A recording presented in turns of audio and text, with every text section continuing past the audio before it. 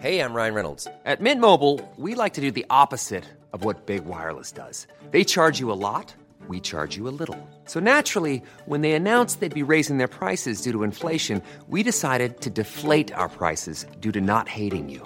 That's right. We're cutting the price of Mint Unlimited from $30 a month to just $15 a month. Give it a try at mintmobile.com/switch. $45 up front for 3 months plus taxes and fees. Promo rate for new customers for limited time. Unlimited more than 40 gigabytes per month. Slows full terms at mintmobile.com. I'm Sandra, and I'm just the professional your small business was looking for. But you didn't hire me because you didn't use LinkedIn Jobs. LinkedIn has professionals you can't find anywhere else, including those who aren't actively looking for a new job, but might be open to the perfect role, like me. In a given month, over 70% of LinkedIn users don't visit other leading job sites. So if you're not looking on LinkedIn, you'll miss out on great candidates like Sandra. Start hiring professionals like a professional. Post your free job on linkedin.com/people today.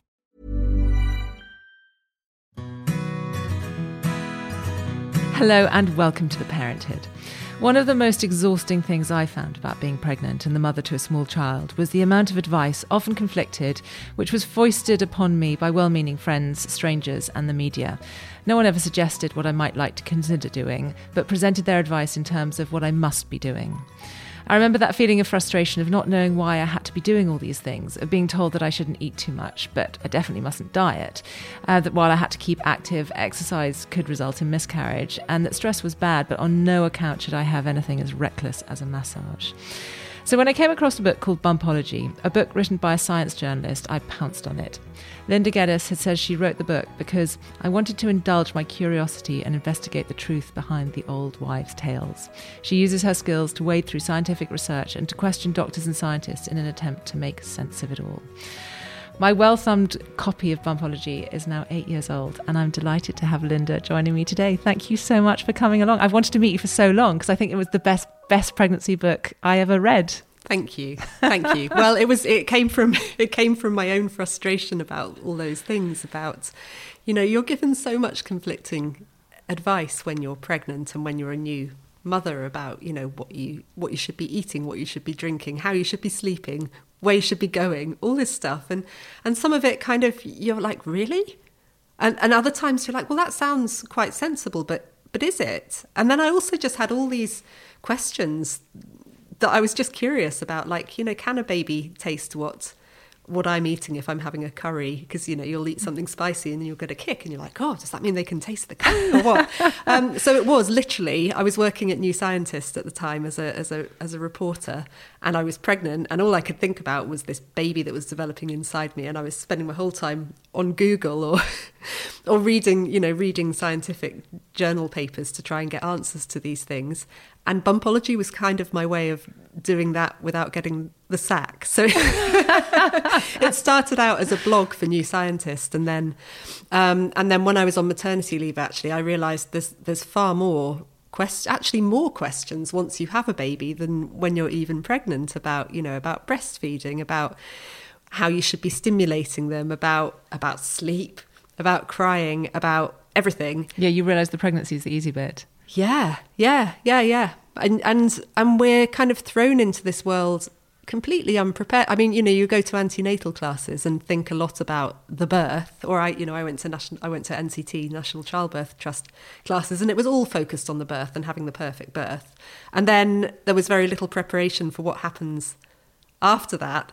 And so, then I had this baby, and I was like, I need more answers. So then it turned into a book. I find there's a lot of advice around having a baby that is simply not evidence-based, or, people will, stuff that people sort of presume as fact, like even little things like that you can tell the sex of your baby from the shape of your bump. And people think, absolutely, you can. And yet there's no evidence to support that at all. And why would there be? Quite frankly, it's an extra chromosome. Why is that going to dictate the shape of your bump? No, absolutely. And so there's things like that which are relatively harmless and quite fun. And then there's other stuff which is frankly quite harmful and causes stress and anxiety. And often, I can't think of any like specific examples off the top of my head, but quite often it will be based on a single study, sometimes maybe even published, done in animals, that there's been a newspaper headline about it, and then someone's extrapolated that, and then it's kind of gone through several rounds of gossip, and then it comes back to you, and it's treated as gospel, and that's problematic. I mean, I have a good example of that. So my husband's also a science journalist, and many years ago he was working for the Daily Telegraph, and he wrote a story about how using a laptop will affect sperm quality. And it was I think quite a small study. It was being presented at a conference, so it hadn't even been published in a journal yet. And when scientists publish their results, it goes through something called peer review, where other scientists look at it and judge it and say, is this good enough? Do they need to do extra work before we'll accept this finding? And so he was just writing about preliminary findings that were being published at a conference. And a few years after this, he went for a sperm test for another article. I think it was when we were thinking about getting pregnant. And he was like, I wonder if I'm, maybe I'm too old to have babies. I'm going to go and have a sperm test just to see. And when he went to the clinic to give his sperm sample, the nurse said to him, oh, well, do you use a laptop on your lap? Because, that can affect sperm quality. And he said, out of interest, why do you say that? And she said, oh, I think I read it in a newspaper. So he was having his own story quoted back at him as like gospel. And in fact, I think there haven't been that many subsequent studies to suggest that's completely accurate. So, like stuff sticks, especially stuff that chimes with what people already think. Yeah. I think. And that can be a problem. But what I found really interesting about bumpology was how you explain how, evidence base is created, because it's much more complicated than it's never sort of black and white. You have to look at large numbers, and actually studies aren't all equal, are they? They're not. And I mean, sometimes I fall into this trap. I think we all fall into this trap of going, it's science, therefore it's right. And scientists are clever people. Scientists are just people. And you have good scientists and bad scientists, and you have really good quality studies, and you have not such good quality studies. And then even a good quality study. So the way science works is someone will have a hypothesis, they'll devise a study to test it, and then they will, once they've done the study, they'll write up the results in a scientific paper, and then they'll send it out to various journals. And there are all sorts of journals, like, hundreds and thousands of these things. I mean, there are so many different journals, and again, they differ massively in their quality. So you have extremely, the kind of creme de la creme of journals like Science and Nature and The Lancet and the British Medical Journal, and then you have not so good journals.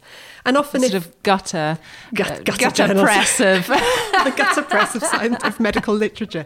But yeah, you have different levels of journals, and often a scientist will submit their paper to the top journal first, and it will get rejected, and then they might try another journal, and it's rejected on the basis that it's actually not that interesting because the study wasn't big enough or it wasn't conducted the right way. About the quality of the evidence, often.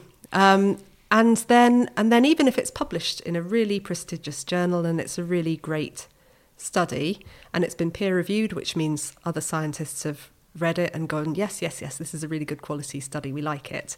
The next thing that will happen is other independent scientists will try and verify that finding with studies of their own.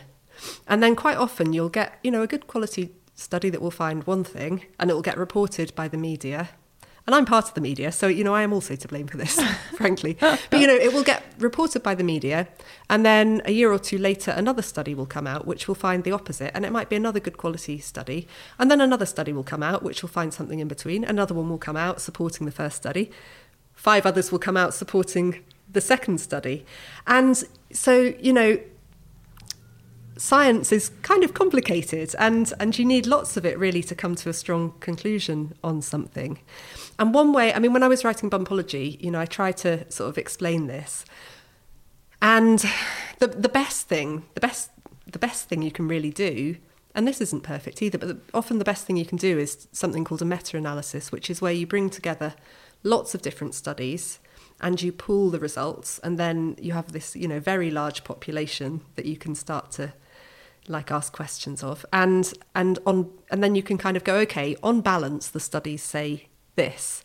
And it may support the first study, or it may say the first study was, it's an outlier. Don't know why it found different results, but most research suggests that this is the case. So, there are situations where you can look at a meta-analysis and go, okay, on balance then, I think the studies say this. And then you can be a bit more, confident that what you're doing is the right course of action. Because sometimes it is a bit grey, what you should be doing. I mean, for example, drinking alcohol in pregnancy. I mean, we know that actually a lot of alcohol consumed in pregnancy is very dangerous and can result in fetal alcohol syndrome. But plenty of people drink a sort of small amount of alcohol or even a medium amount of alcohol and seem to be perfectly fine. Yeah, and it's really important that science gets done on that issue, because it's really important to find answers to this. But you're right, there's this grey area. So definitely people who drink, I think you could say people who drink more than 6 units of alcohol per day during pregnancy, there's a pretty good chance that their baby will develop fetal alcohol syndrome or have other problems. I think even 2 units a day, there's fairly good evidence that is going to be harmful. But again, it's going to be like a sliding scale.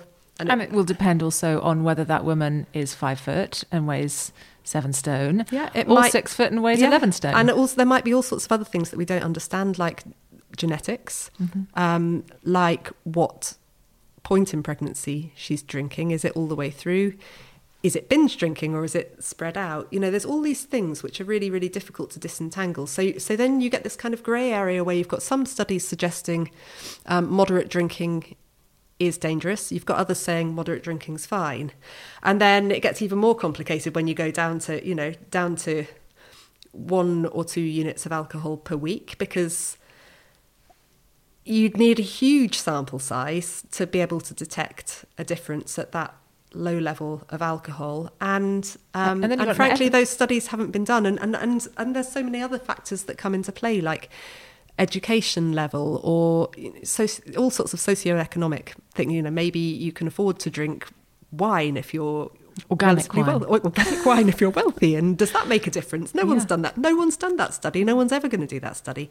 And what you really need is a double-blind randomized control trial where you randomly pick one bunch of women, randomly take another bunch of women, and you say to the first group, we're going to get you to drink a glass of wine every night all the way through pregnancy. And then maybe you take another group and you say, we're going to get you to drink a glass of beer every night all the way through your pregnancy. And then we're going to take another group randomly again, and we're going to say you drink nothing at all during pregnancy. And then we're going to see what happens to your babies. And you need loads of women. And then we're going to see what happens to your babies. And then we're going to follow those babies as they grow into adults and ideally into old age and see what happens. No one's ever going to do that study. It's completely unethical. You can't control what people do. And you'd need vast amounts of funding. You'd also need a group who thought they were drinking wine but weren't. Yes. And who thought they were not drinking alcohol but were. Yeah, so that's where the double blinding thing comes in. So yeah, it's never going to be done, and so we can only go on what is published, and it's not always the best quality. But we can kind of pull things together and say, on balance, this is what we think.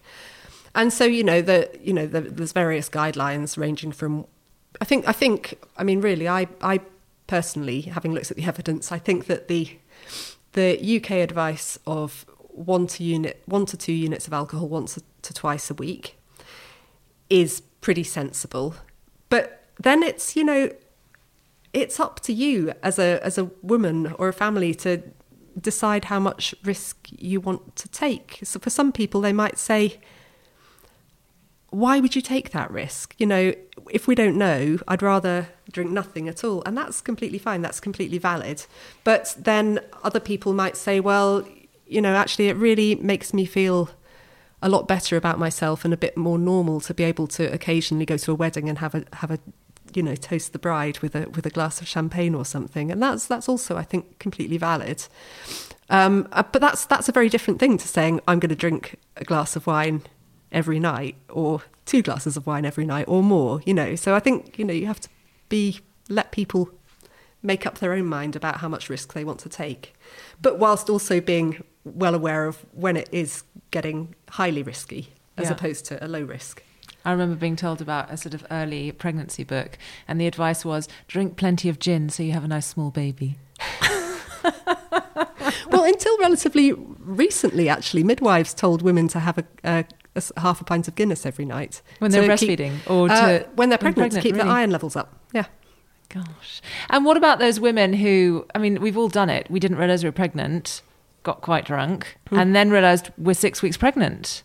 Yeah. Is there, I mean, that's what people really freak out about. And then when they see those headlines that drinking is so, I mean, I had exactly that. And then I ended up miscarrying. And then I thought, was that my fault? Because I didn't even realise I was pregnant. But there is now a bit of evidence to show that the important bit is after implantation, which is usually when you know you're pregnant, isn't it? Yeah, but that's fairly, it depends. Implantation happens quite soon. It's really difficult, but I think there are enough people out there who have done just that, and their babies have been completely fine, and there's nothing you can do about it anyway. So why beat yourself up about it? Yeah. Just once you do know you're pregnant, then just try and behave well then, and do the best then, and just remember that pregnancy, if your baby comes out fine, even then, you've got a whole childhood of raising them, of doing all sorts of other things that could be harming their development in some way. So obsessing over something, I mean, okay, it's fine. It's actually, alcohol is probably one of the things you should be worrying about more than lots of things, like is it safe to use a jacuzzi or go horse riding? But let's try and put things into perspective. And actually, in a lot of cases, especially with early pregnancy, people who are providing the services of, say, a jacuzzi or horse riding, it's just not worth them to take the risk to say, you're probably going to be fine if you get into my jacuzzi or have a massage. But they just don't want to take that risk because miscarriage is so common in those first 12 weeks. They don't want to be blamed for it. So it's easier for them to say, actually, we're not going to provide that service for a woman in the first trimester.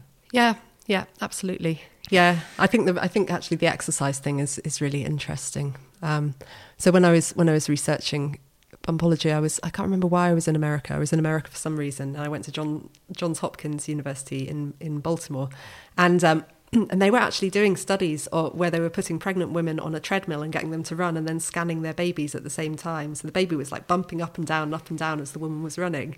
And what they found was the baby was just fine. The baby, they've got a lot of cushioning in there. And they were measuring the impact, the physical impact of the baby. They were measuring whether the baby, this is a long time ago. I think they were measuring whether the baby was getting enough oxygen, where the blood flow was going, but also what the baby was just doing. And they were just like, chilling out in there. It wasn't really affecting them at all. So there are things like that where you kind of like well, it depends on your attitude, doesn't it? I mean, it might seem quite logical to go, well, running is really, it's a hardcore thing. You get very out of breath. There's a lot of bumping and moving around going on there. That probably is a bad idea for a baby. But then actually when you do the study and you measure what's happening to the baby, not so much is happening to the baby. So, I think it is important to do the scientific research, because sometimes what seems like common sense isn't actually supported by the evidence. Hey, I'm Ryan Reynolds. At Mint Mobile, we like to do the opposite of what Big Wireless does. They charge you a lot. We charge you a little. So naturally, when they announced they'd be raising their prices due to inflation, we decided to deflate our prices due to not hating you. That's right. We're cutting the price of Mint Unlimited from $30 a month to just $15 a month. Give it a try at mintmobile.com/switch. $45 up front for 3 months plus taxes and fees. Promo rate for new customers for limited time. Unlimited more than 40 gigabytes per month. Slows full terms at mintmobile.com. Hiring for your small business? If you're not looking for professionals on LinkedIn, you're looking in the wrong place. That's like looking for your car keys in a fish tank. LinkedIn helps you hire professionals you can't find anywhere else, even those who aren't actively searching for a new job but might be open to the perfect role. In a given month, over 70% of LinkedIn users don't even visit other leading job sites. So start looking in the right place. With LinkedIn, you can hire professionals like a professional. Post your free job on linkedin.com/people today. And it's also very difficult to say a certain amount of exercise is not advisable, because it depends on so many other factors. Like, I mean, it's one thing for Paula Radcliffe to go and run a marathon when she's, 6 months pregnant than someone who's never run a marathon before. Yeah, absolutely. Yeah, and we are all different. We are all different. Yeah, and again, and people's risks vary. So again with exercise, when I was pregnant with I can't remember which one it was, but I went snowboarding when I went snowboarding in the kind of I think in the first trimester, so maybe it was about 11 or 12 weeks of gestation. And I did a load of research, spoke to various doctors about it. And what we came to the conclusion that actually the baby is still confined within your pelvis at that stage. And I'm a good snowboarder, and I know that I'm not going to fall over very much, if at all. And I took it really easy and went on, blue runs only and didn't fall. But, for somebody else who, and also I have quite a lot of cushioning on my bottom. So, but, for someone with a smaller frame who has never snowboarded before and the conditions are very icy, that might be a terrible idea for them to go snowboarding. And actually, before we started recording this podcast, we were talking about this Daily Mail headline about this this woman who I think the Daily Mail headline was, "Is this the worst parent in the world?" And she took her toddler, I think, rock climbing, or it might have been a baby rock climbing with her in a I think it might have been it was either like a baby Bjorn strapped to her chest, or it might have been a kind of one on the back. But again, I think she might have been quite a really good rock climber, and so just because she's going rock climbing doesn't mean she's going to fall. Actually, she might have done that route 100 times. She might have been super confident that this is fine. I'm definitely not going to fall. I'm not putting my baby at risk. But again, for a novice rock climber to do that, terrible idea. Terrible. And actually, the amount of women I see pushing buggies across the road while they're looking at their phones, I mean, I'd say that's a lot more dangerous than an experienced rock climber and very often when you acknowledge that you're taking a risk, you really think about it. Yes. It's when you don't think you're taking a risk very often. Yes, there's all sorts of mindless risks that we take every single day. And then when this is the problem with pregnancy. Suddenly, when you're pregnant, you're visibly carrying a child, and it's another person, and so you must take no risks whatsoever. Even though you might be crossing the road pregnant and get hit by a car. Sadly, there are risks. There are risks in life, and we need to put risk into perspective. Yeah. When you look at some of the advice, especially when it's given out by, to a huge population, for example, the World Health Organization and breastfeeding, let's say, how important it is to breastfeed. One thing that I find really interesting is that it's very difficult to give one piece of advice to a massive population because everyone has very, very different circumstances. And people often don't acknowledge that. They see the advice, you should breastfeed it's really important to breastfeed for a year. And they don't think about it deeper to say, well, there are some people for whom it's more important to breastfeed. For example, those that don't have access to clean water, those who don't have access to sterile feeding equipment or good nutritious formula. Yeah. So I think, definitely when I was writing Bumpology, the WHO advice was exclusive breastfeeding for 2 years. That's a long time. 2 years goes very slowly. And for many women, that's just not practical because they need to go back to work. And then, okay, so if you insist on that, well, that means that they're going to be stressed. Their employer might not support that. What does that mean? Does that mean someone has to bring the baby into work so that they can carry on breastfeeding? The reason why the WHO... So there are various reasons for breastfeeding, and some of them are supported by stronger evidence than others. The strongest evidence for breastfeeding is during the first few months after birth, like maybe the first 2 or 3 months, maybe up to 6 months.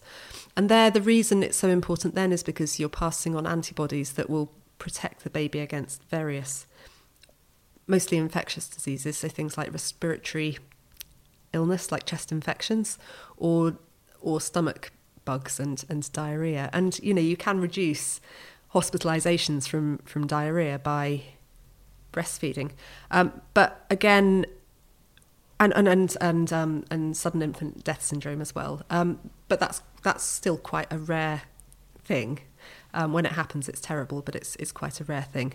But some of those infectious illnesses are going to be more dangerous and more prevalent in some countries than others. So if you're making the argument that you must breastfeed to reduce the risk of diarrheal disease in the UK, yes, it will have an impact, but it's not going to be necessarily as dangerous and as severe as if it was happening in a country where you don't have access to a hospital just down the road.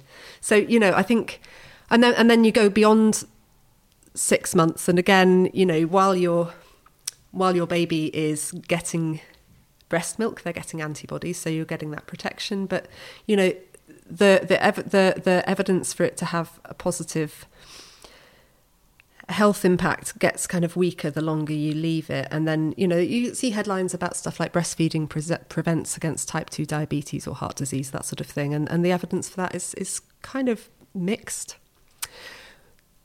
The kind of strongest evidence for a sort of long-term impact is actually on IQ, and it suggests that babies who are breastfed for longer tend to have, like, their IQ is a couple of points higher, and that's really interesting.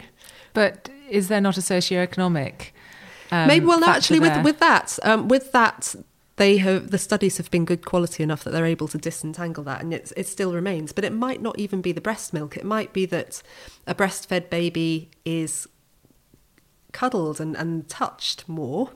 It might be that the mother spends more time, you know, talking to them and singing to them and all that sort of thing while they're being breastfed. And it's really difficult to control for those things. But then there's all sorts of other things that influence IQ as well. You know, do you stick your kid in front of a telly for long periods and not speak to them? You know, there's lots of other things that will affect IQ. So obsessing about breastfeeding, and if I don't breastfeed for 2 years, am I going to be stopping them from going to Oxbridge? You know, that's silly. I mean, there's an element that, you know, I know that children and babies, what they want most from their parents is that they're happy and relaxed. And for many women who can breastfeed easily, breastfeeding is the easiest way to feed your baby because you've got the milk there the whole time ready to go, and that makes them, you know, less stressed than kind of stressing about making formula. Absolutely. And that might have an impact. Absolutely. Yeah, totally. And but the problem is that, you know, yes, breastfeeding is great. I breastfed my babies for like 6 months, maybe. I think the first one was 6 months, second one maybe 9 months, and then I gave up.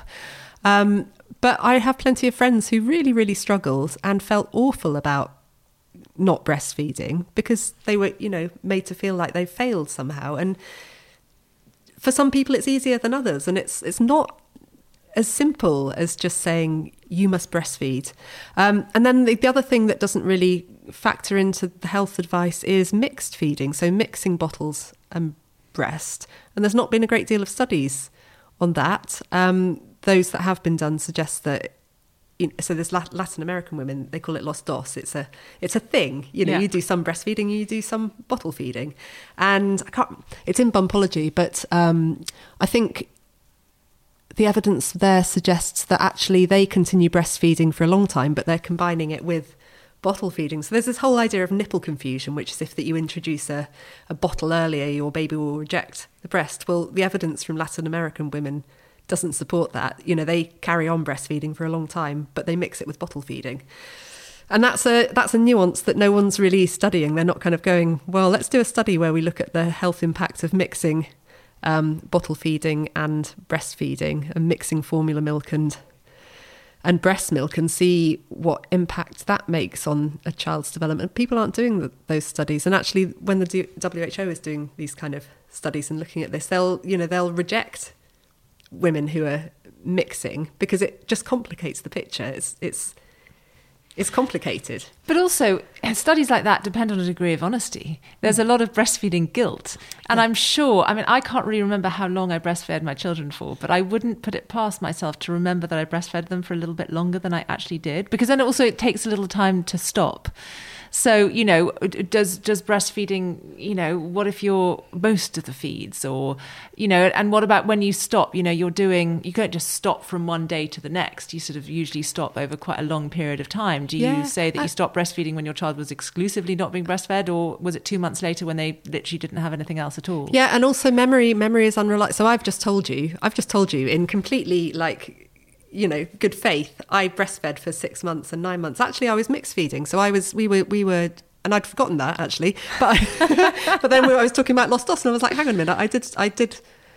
So I started off pumping, and my husband would give a bottle in the evening of breast milk, and then eventually we were just like, pumping's hard work. I'm going to breastfeed most of the time, but that evening, that kind of dream feed, we're going to use formula. So we did do a bit of mixed feeding actually, but no one's done a study to look at the impact of that. I just kind of went, well, they're getting mostly breast milk, so that's probably good. But then plenty of people are just feeding formula milk, and it might make an impact, it might make a small impact, but.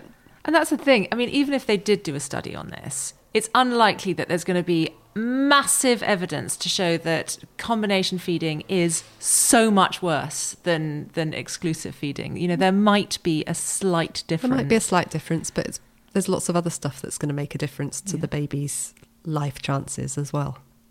Sometimes what you read in papers, you read sort of alarming things like, what did I read about cesareans? If you have a baby by cesarean, your child has a 20% higher chance of having asthma, which sounds big, but that's not necessarily the right way to look at that figure. I mean, that's not I would say, well, of every 100 babies born by cesarean, 20 of them are going to have asthma. Is that correct way of interpreting that data? I'm going to turn my page, and then you can cut it. Yeah. So I think that's completely right. So again, when we're talking about risk, there's a very simple, when we're talking about risk, headlines are often misleading because, journalists are getting much better at this, but there are two types of risks in a kind of there's more, but there are two things often that get reported. The first one is relative risk. So the example I like to give is of there's this line that's often trotted out in antenatal classes, which is that if you have an epidural pain relief during labour, you're 42% more likely to need an instrumental delivery. Well, actually, you won't even be given that figure. You'll just be told, if you have an epidural, you're at an increased risk of having an instrumental delivery, one involving forceps or a ventouse vacuum extraction. And if you're a pregnant woman, especially if it's your first baby, I know I was completely terrified of tearing. I thought this cannot happen under no circumstances as a doctor coming near with their forceps. That's not happening. And I'm definitely not having an episiotomy either. No, this is not going to happen. So when you hear something like, well, there's an increased risk of needing forceps if you have an epidural, well, then you go, well, then I'm not going to have an epidural. I'll do it the natural way. And then you kind of go, okay, well, let's read the newspaper headline that says, let's read the article. And it might say, okay, so there's a 42% increased risk of needing forceps if you have an epidural. 42%, that sounds quite a lot. Huge. Yeah, I don't want to do that. No way. Pretty much definitely. Yeah. Yeah. It sounds like a really big number. But then, so that's something called the relative risk. So that's, the chances of this happening compared to this. But then what's actually more relevant is the absolute risk. So that is if the chances of like the thing like needing an instrumental delivery are pretty low to start with. So actually in the case of instrumental deliveries, about 12% of British women will have an instrumental delivery involving forceps or ventouse.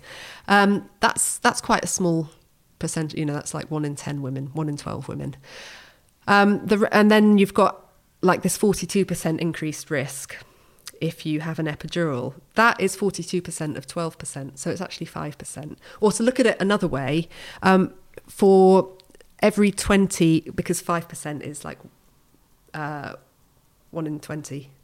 Yeah. So to look at it another way, you'd have to have 20 women having an epidural for one of them to end up with an extra instrumental delivery.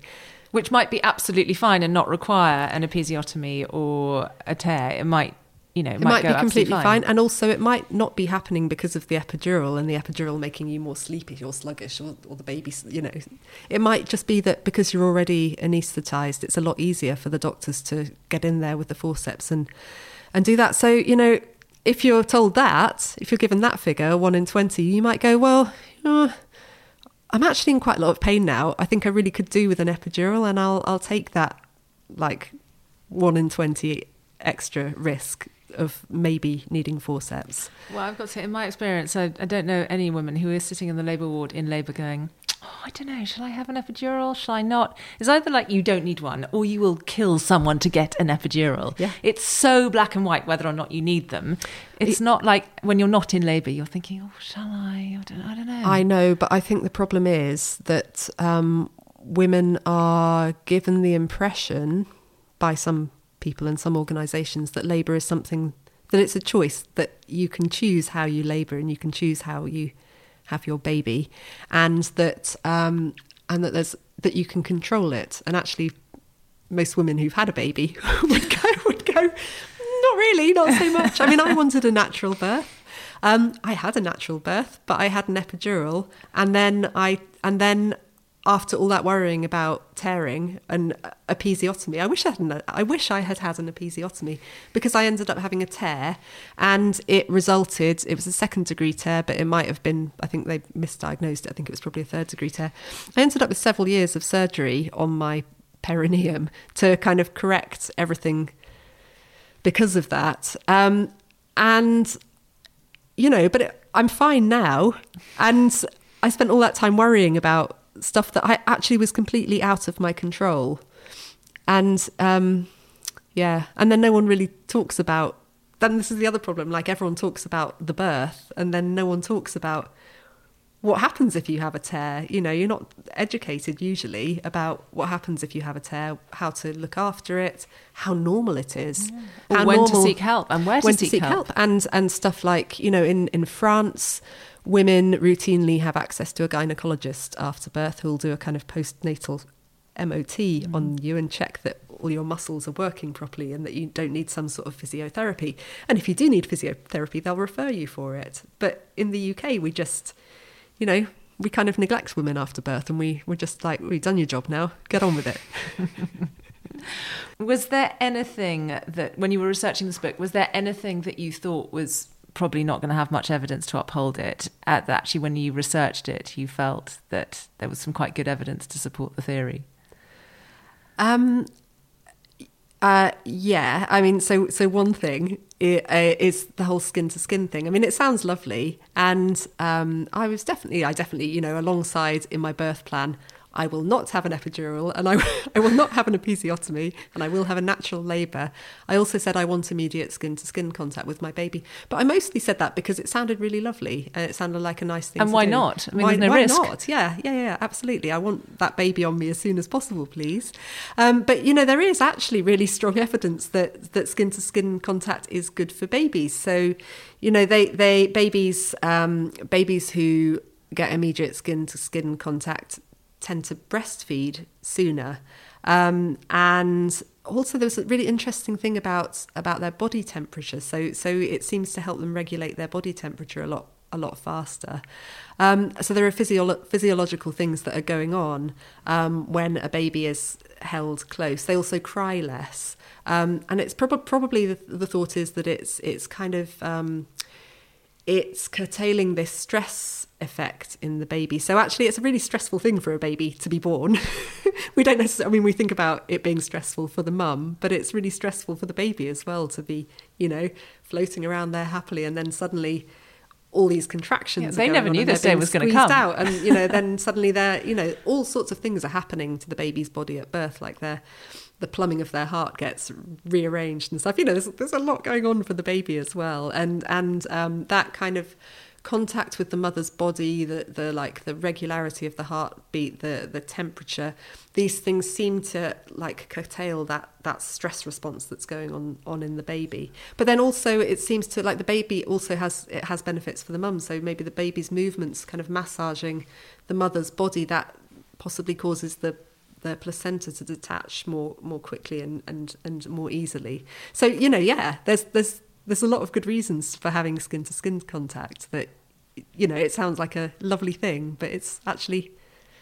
There's physiological reasons why it's an important thing as well. But then that's also, I think, the perfect example of like weighing up the risk and the benefit on an individual basis. So if the birth is straightforward and the baby's healthy, then obviously skin to skin is a really important, really beneficial thing.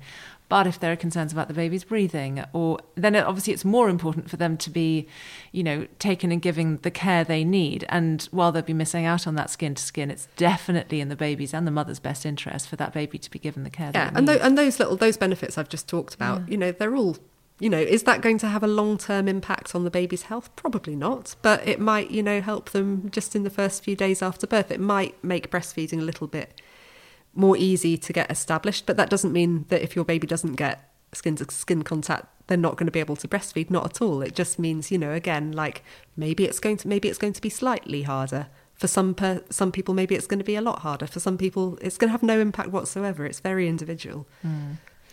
And I think, back to that sort of motherhood guilt that people feel. I've had so many emails from women who've done our antenatal class and just said, I feel so guilty, I couldn't do skin to skin for whatever reason.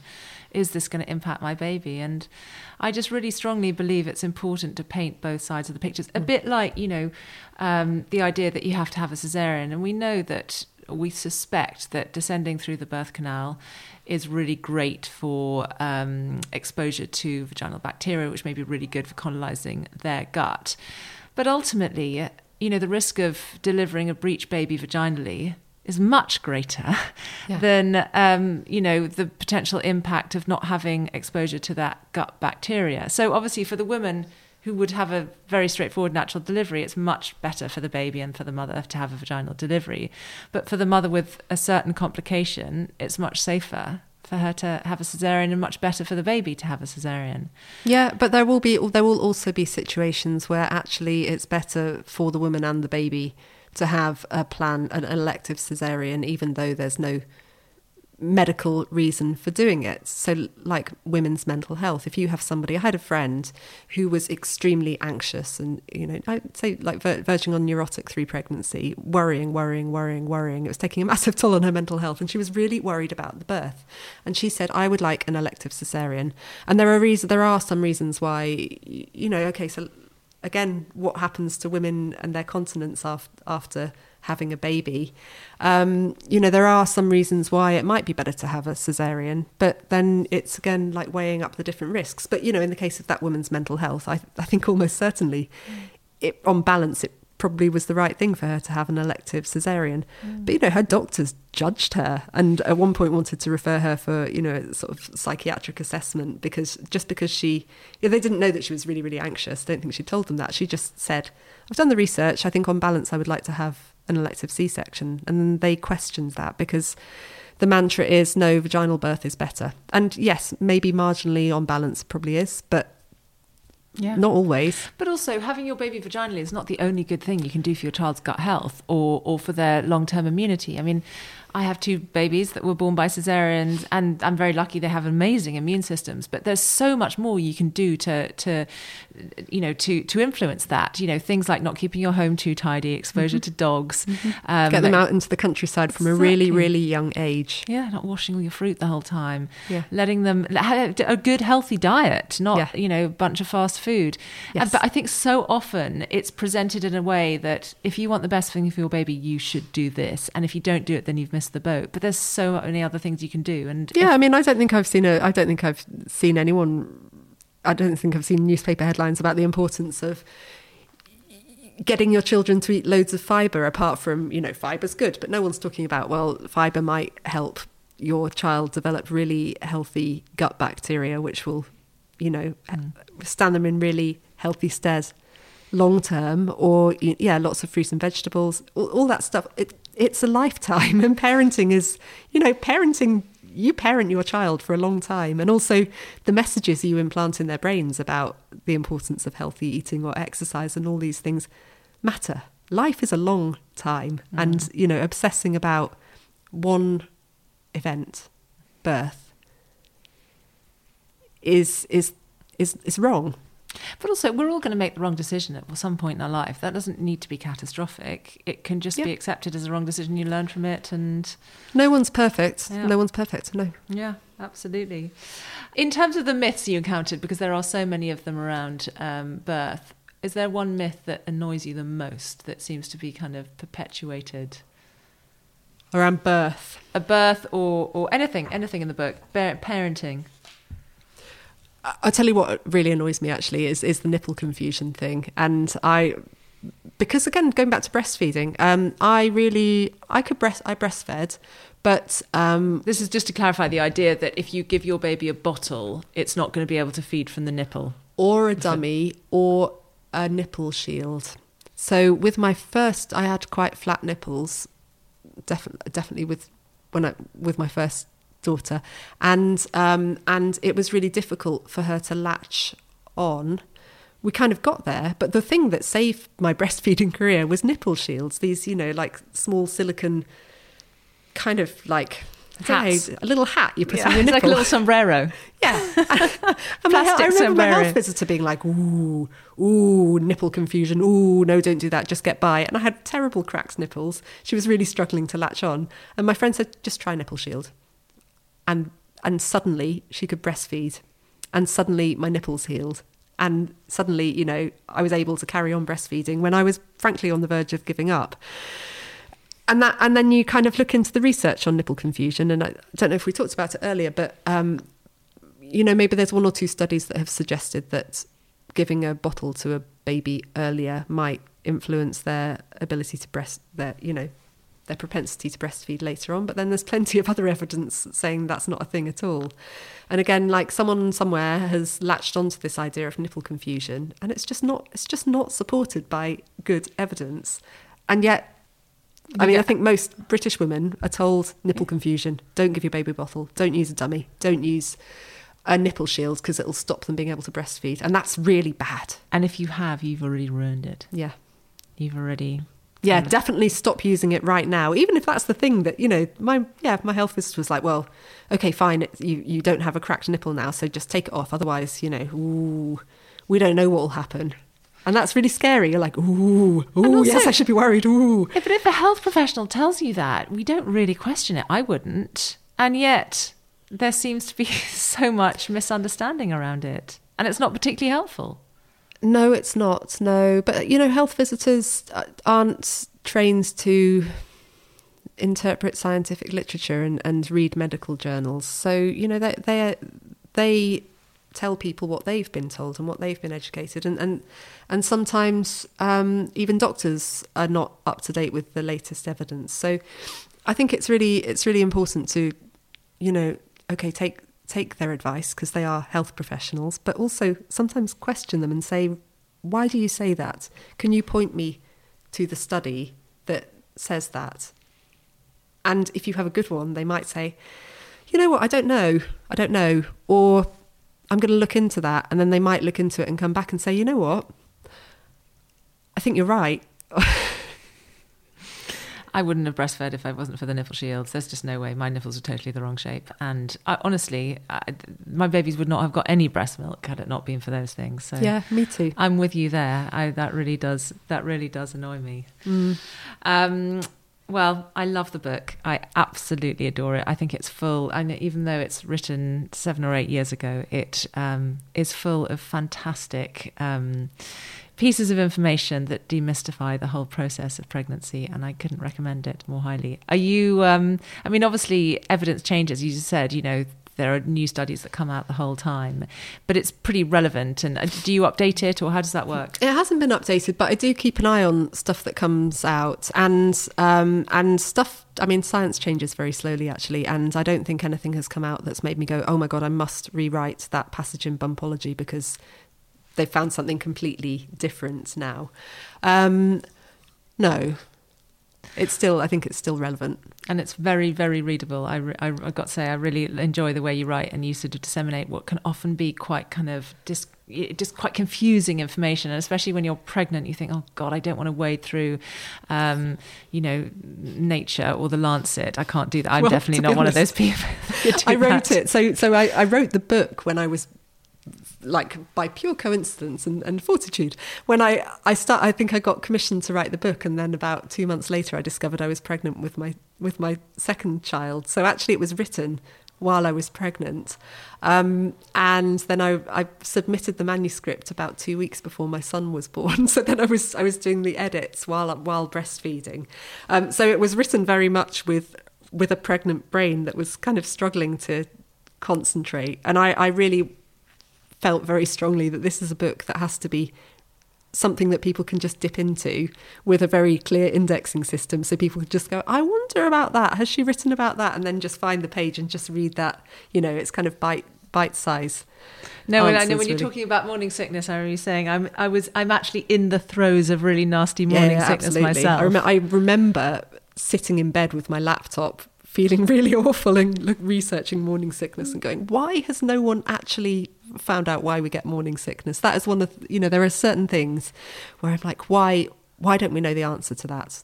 Is there anything that you did differently as a result of writing the book in your second pregnancy as opposed to your first, with the sort of new knowledge that you'd acquired from all the research you were doing? I think with pregnancy, definitely, I was just a lot more relaxed about birth, really, because what really bothered me actually was that when I was pregnant with my son and I was writing Bumpology, I was kind of revisiting all the stuff that my antenatal teacher had told me the first time around, and realizing that it was just like wrong or misleading at best, wrong at worst.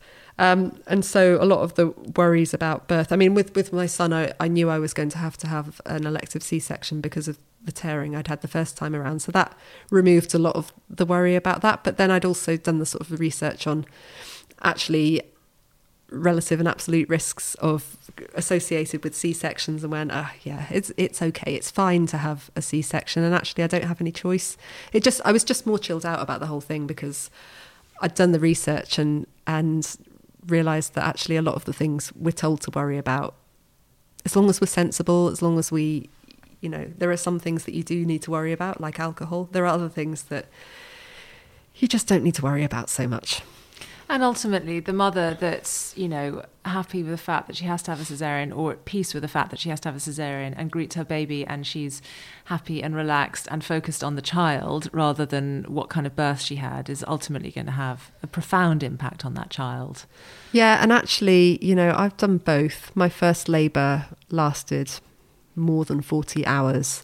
By the time my daughter came out, I was a complete wreck, and then I was lying there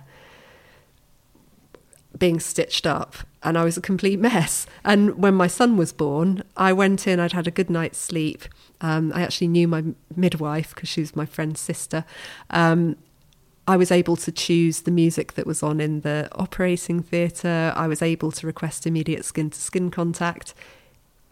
And when my baby came out and I had him straight away, I was like, I felt fresh and happy. And then, the pain came afterwards in that case. There are definite downsides to C-sections, and, you can't move around so much in the immediate aftermath. But, there are pluses and minuses of both. Yeah, it's the bigger picture. Bigger picture is the key, I think. Yeah. Don't obsess over small risks, and just think about, life is long. Yeah. Well, Linda, thank you so much for coming along to talk to us today. It's been a real pleasure finally getting to meet you, having been such an avid fan of Bumpology. Oh, thank you. And thank you all for downloading another episode of The Parenthood. Please don't forget to subscribe, rate and review us wherever you get this podcast from. You can also follow me on Instagram. I'm at marina.fogel. But in the meantime, thanks for listening. Goodbye.